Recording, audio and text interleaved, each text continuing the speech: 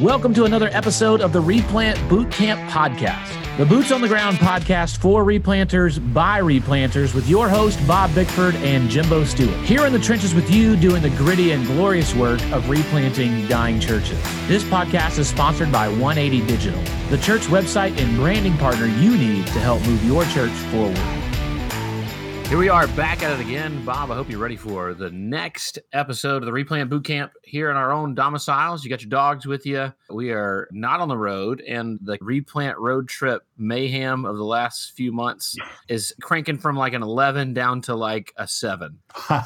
Man, I would agree. You had a couple more trips than I did, but we have been on the road. I think our most recent trip was to Southeastern Seminary, in Wake Forest, and MI Replanter. Had a great time there with Keelan and the crew. And absolutely, man, it's just been a really good winter / spring. And it's really good that we are now sliding into spring, because I know, Jimbo, you're not a fan of the cold weather. No, I am not. I've gotten a little with all the look. I think I've been in 12 different states in the last 90 days, and most of them are not as warm as Florida. And so I feel like my body has started to adjust, and it hasn't been as miserable as before. Although I walked out early the other morning here in Florida, and I think it was like 61, and it was windy, and I was like, "Yep, this is too cold. I'm like, it shouldn't be like this."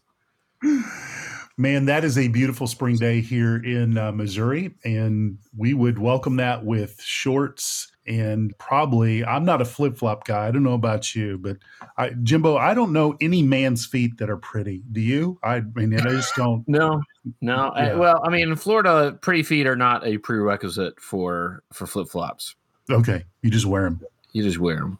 Well, there you go. Well, hey, one of the events that we did was AMI Replanter. We did that in New Orleans and at the New Orleans Seminary and at Southeastern and Wake Forest. And the Q&A sessions, I think, are the discussion panel is one of my favorite times, where we get to hear kind of what's on the mind of those that are attending these events, that are considering going to replanting or are new to replanting. And oftentimes it comes down to kind of pace of change, especially for a new guy, which we've got, I would hearken you back, if this episode is particularly helpful to you, to some episodes like First 100 Days or things like, or how not to lead facility changes or some things like that. But one of the questions that we got recently got me really thinking about the importance of discerning between things that are important and things that are urgent. And those are not always the same thing. And urgent is not always urgent. Like, urgent sometimes feels urgent, but actually isn't urgent. And then sometimes urgent is urgent, but it's just not important, but it's still urgent. And when we're considering those things, I think one of the things we have to do is we have to think about how to spend our leadership capital wisely. I remember as a young guy, the first time somebody explained that to me, it was really helpful in thinking. Bob, how would you explain leadership capital? Well, leadership capital is the influence that you acquire over time, and you store it up when you need to make a withdrawal or a decision, or lead the church in a particular direction. You're drawing upon that capital. You're drawing upon those small moments, those everyday moments that give you credibility as a leader. And capital is the word that we're using here to describe it. So every time I make a leadership decision that is a little bit challenging, then I'm withdrawing some of that capital, because people trust me and I'm able to spend that.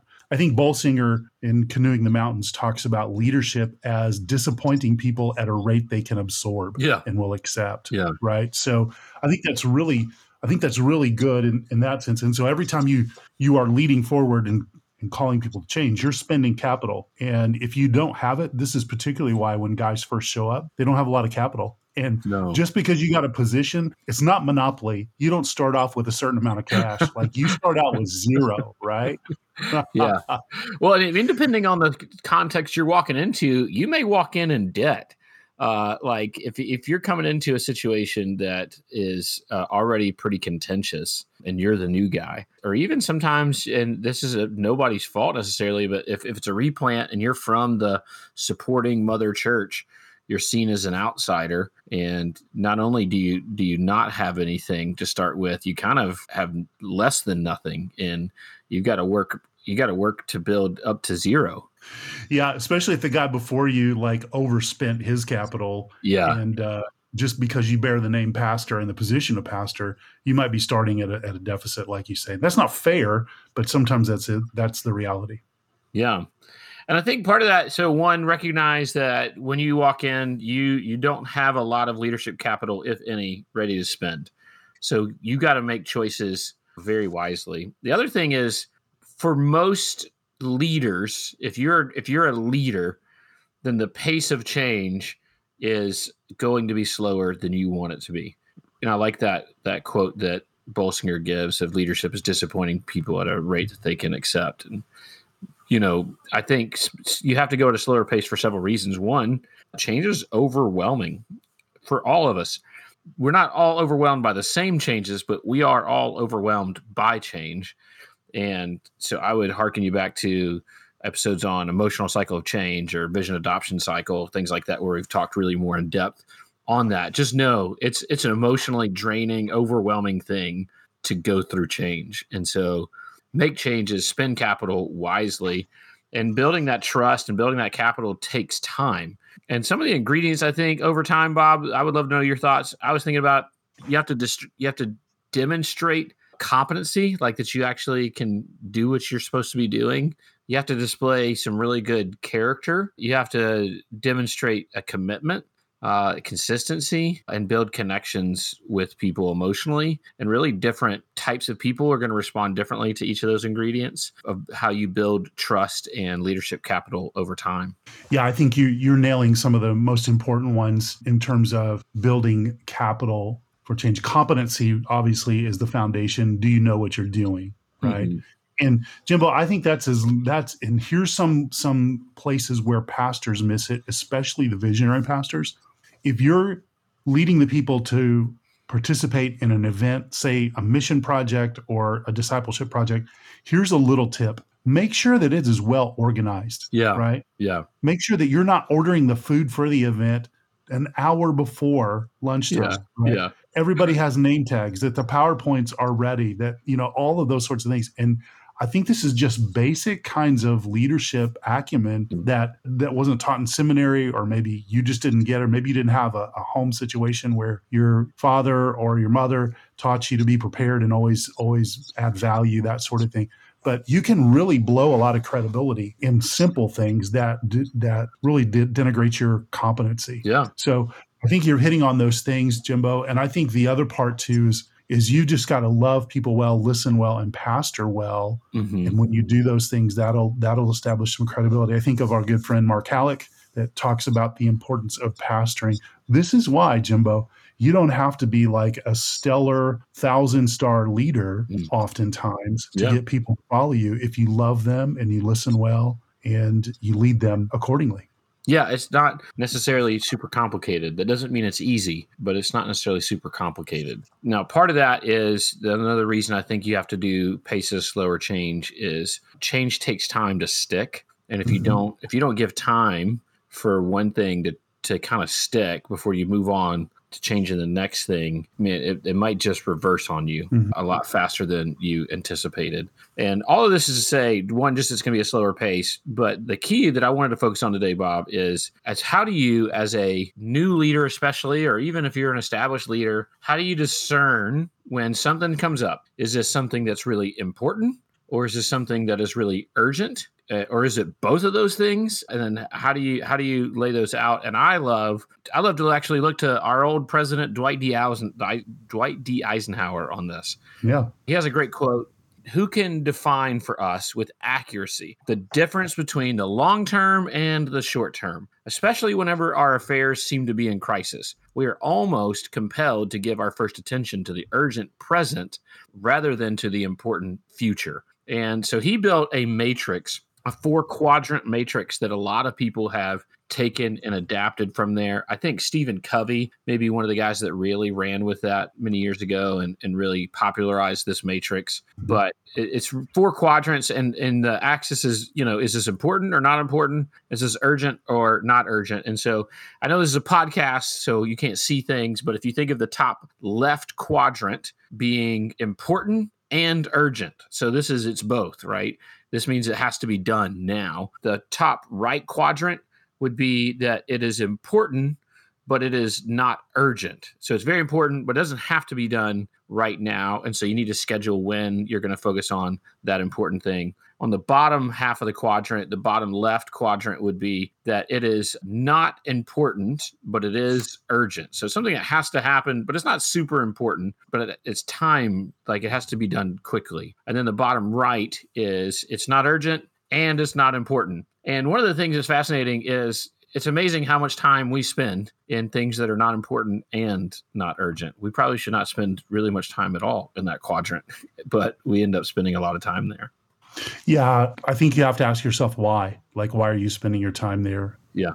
And sometimes we are prone to put off the difficult things and the tedious things, and we want to do the fun things. Yep. And oftentimes, part of being a leader is determining what time you have, what resources you can allocate to a task, and then also the priority of those tasks, if they are urgent or important or not important, that sort of thing. And so you really have to think about how you choose to do your work. And oftentimes you'll hear good leadership mentors that say, do the difficult thing first and get it done and out of the way, because oftentimes that's when we have our best mental energy and our work energy. And then do the fun thing later, which your passion and your enjoyment will pull you through on that, right? And so part of it is looking at your schedule and your responsibilities and making a call in terms of priority and energy and focus, that sort of thing. Yeah, and figuring out what it is there. And I think part of it is when we talk about urgent, we have to also distinguish that just because something is emotionally charged does not necessarily make it urgent. Meaning it doesn't have, like, I think sometimes when we're in like a contentious situation, especially if we're the personality type that really struggles with conflict or things being really not fully copacetic, then we will try to deal with the things that are most emotionally urgent before we start to deal with things that are super important. And I think the hard part is the area the quadrant we really ought to be spending most of our time in is actually quadrant 2, which is things that are important but not urgent. Meaning, these are the things that really move us towards our goals. These are the things this is that deep work stuff that we've talked a little bit about before of, man, I got to really drill. This is sermon prep, right? Sermon prep, if you do that right, and you schedule it and you've got it built into your week, then it's super important, but hopefully it's not urgent. When it becomes important and urgent and you're pulling a Saturday night special, you can do that periodically, but you don't need to be doing that every week. Right. And so you ought to really try to keep the things that are super important but not urgent in that second quadrant. But especially when you first walk into a church, Bob, it seems like everything feels really important and really urgent. And so how do you, as a newer guy walking in and you seeing 10,000 things need to be changed, how do you practice tactical patience? And how do you identify these are the things that I think are actually important, and then these are the things that are really urgent, and these are the things that are both? What advice would you give? Yeah, a couple things. One is I think you got to make a list, right? Because if it's just all in your head, it gets crazy noisy in your head when you're processing all that. And you have a lot of emotions and energy and that sort of thing. So get it all down on a whiteboard or a piece of paper or a journal. Yeah. And then what I would do is I would just begin to sort of ask this question: which of these would help our church move forward in a way that adds health and moves us all together more holistically in a direction that I feel the Lord wants us to? And then look at those things, identify those keystone issues. But then I would also look at the list and say, are there any of these that are on the list that are keeping us from taking action that helps us move forward, right? Are there barriers? Are there roadblocks? And then I would kind of break out my list there. And then I would begin to pray about that list. And then I might also sit down with a mentor or call a friend who I felt like was a really good leader. And then I might talk with them about, hey, look, here's where I feel like these are the important things that we need to address. Here's some other things that I feel like are roadblocks or what we might call dumpster fires, right? Yeah. I mean, if you've got some dumpster fires that are like, if there's something on fire, it is time to get out the fire extinguisher, right? Yeah. Like that's just what you do. You have to run towards it. It reminds me, Jimbo, one time I was walking out of high school and I went to a Christian school, my last couple of years of high school. And a friend of mine kind of came sauntering in the building and said, hey, my mom's car is on fire. Oh my gosh. All right. That just doesn't happen very often. No. So Jimbo, I was at that time a custodian at the church. And so I knew where a fire extinguisher was. And I just instinctively pulled the fire extinguisher out, ran towards the car. The hood was up. And what had happened is she'd gotten her oil changed and they forgot to replace the oil cap. And so oil spilled all over the engine. A fire had started. And so, Jimbo, I just put the fire out with the fire extinguisher. And it wasn't a time to go, hey, we probably should call the fire department. You know what? I've never put a car fire out. I've never operated an extinguisher. Jimbo, it was time to act. Yeah. And occasionally what I would say is it's time to act. Now, here's the challenge. Very few things at the church that feel like dumpster fires can be met with that much urgency. Yeah. Right. Or that urgent response. What would be some of those things? I mean, maybe like there's somebody that's teaching heresy in your Sunday school class. Well, that's probably an urgent matter. Yep. But you also have to approach that with caution, right? Yeah. There's not a lock on the door, or there's water that is leaking through the roof. Yeah. That demands an urgent right now response, right? Yeah. Instituting background checks for all of your nursery workers. That's an important, almost /urgent response, but that's going to take you some time to navigate. So in the church world, it's interesting how things that are urgent take time to respond to. Yeah. And so I think you've got to use wisdom in doing so. So here's how Stephen Covey breaks down the difference between urgent and important. He says the urgent matters are those that require immediate action. These are the visible issues that pop up and demand your attention right now. Often urgent matters come with clear consequences for not completing the task. Urgent tasks are unavoidable, but spending too much time putting out fires can produce a great deal of stress and can result in burnout. I would say not just burnout, but you being mission shift of not being focused on what you're supposed to be focused on. Important matters, on the other hand, are those that contribute to long-term goals and your core values. These items require planning, thoughtful action. When you focus on important matters, you manage your time, energy, and attention rather than mindlessly expending these resources. What is important is subjective and depends on your own values and personal goals. No one else can define what is important to you. And that's where I'd say for personal, and that Stephen Covey talked about in the church world, what's important is defined, right? And we see it in the Bible, and it's that we're on the biblical mission that God has given us. And it's the trap that everybody that has served in a local church has probably wrestled with of, man, I signed up to make disciples and tell people about Jesus and help people fall in love with Jesus. And I'm spending my time, doing all these other things, putting out these fires and dealing with these administrative tasks. And all those things become so urgent, the tyranny of the urgent. And all of a sudden we feel like a slave, like, oh, I have to fix all these urgent things and then I can get to what's important. And what I hear you saying with your story of putting out the fire on the car is there are moments where it is so urgent that you need to set aside the important. But if that's where you live, then something has gotten off track. Like we can't live there. Like that can't be our normal where we're constantly dealing with the urgent and rather than the important.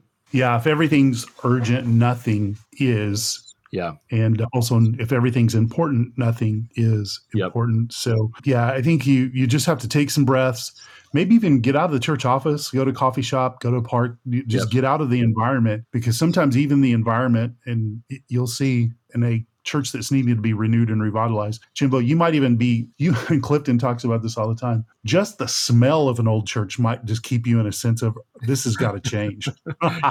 Yeah. Right. And so then, you're like, oh man. And so get out, really think of what's important. And then also give yourself some grace and time that you just can't address everything in a short amount of time, but always address something. I think in our first 100 days episode, we talked about always be regularly changing something that leads the church towards progress, whether it's a small thing or kind of a medium-sized thing. But oftentimes we try to change those big things thinking that change will be the keystone. Well, it's not. It's 1,000 different things that you can change that will help the church over a long period of time. I'd say one of the things to consider with that as far as making those changes is if you're brand new or you're in a leadership capital deficit, then one of the important things on your list is building trust and leadership capital. And so as you make changes, it's going to require a lot more conversation and buy-in and partnership with the members of the church, and then you acting solo in order to build leadership capital over time. And what might be helpful, I really think the suggestion you gave, Bob, of listing things out was really helpful. And what may even be helpful to you is list things out and then literally draw this matrix. You can draw, you don't have to buy anything. You can draw this on a sheet of paper. You can draw it on a napkin, just 4 quadrant from the bottom left to top left is not important.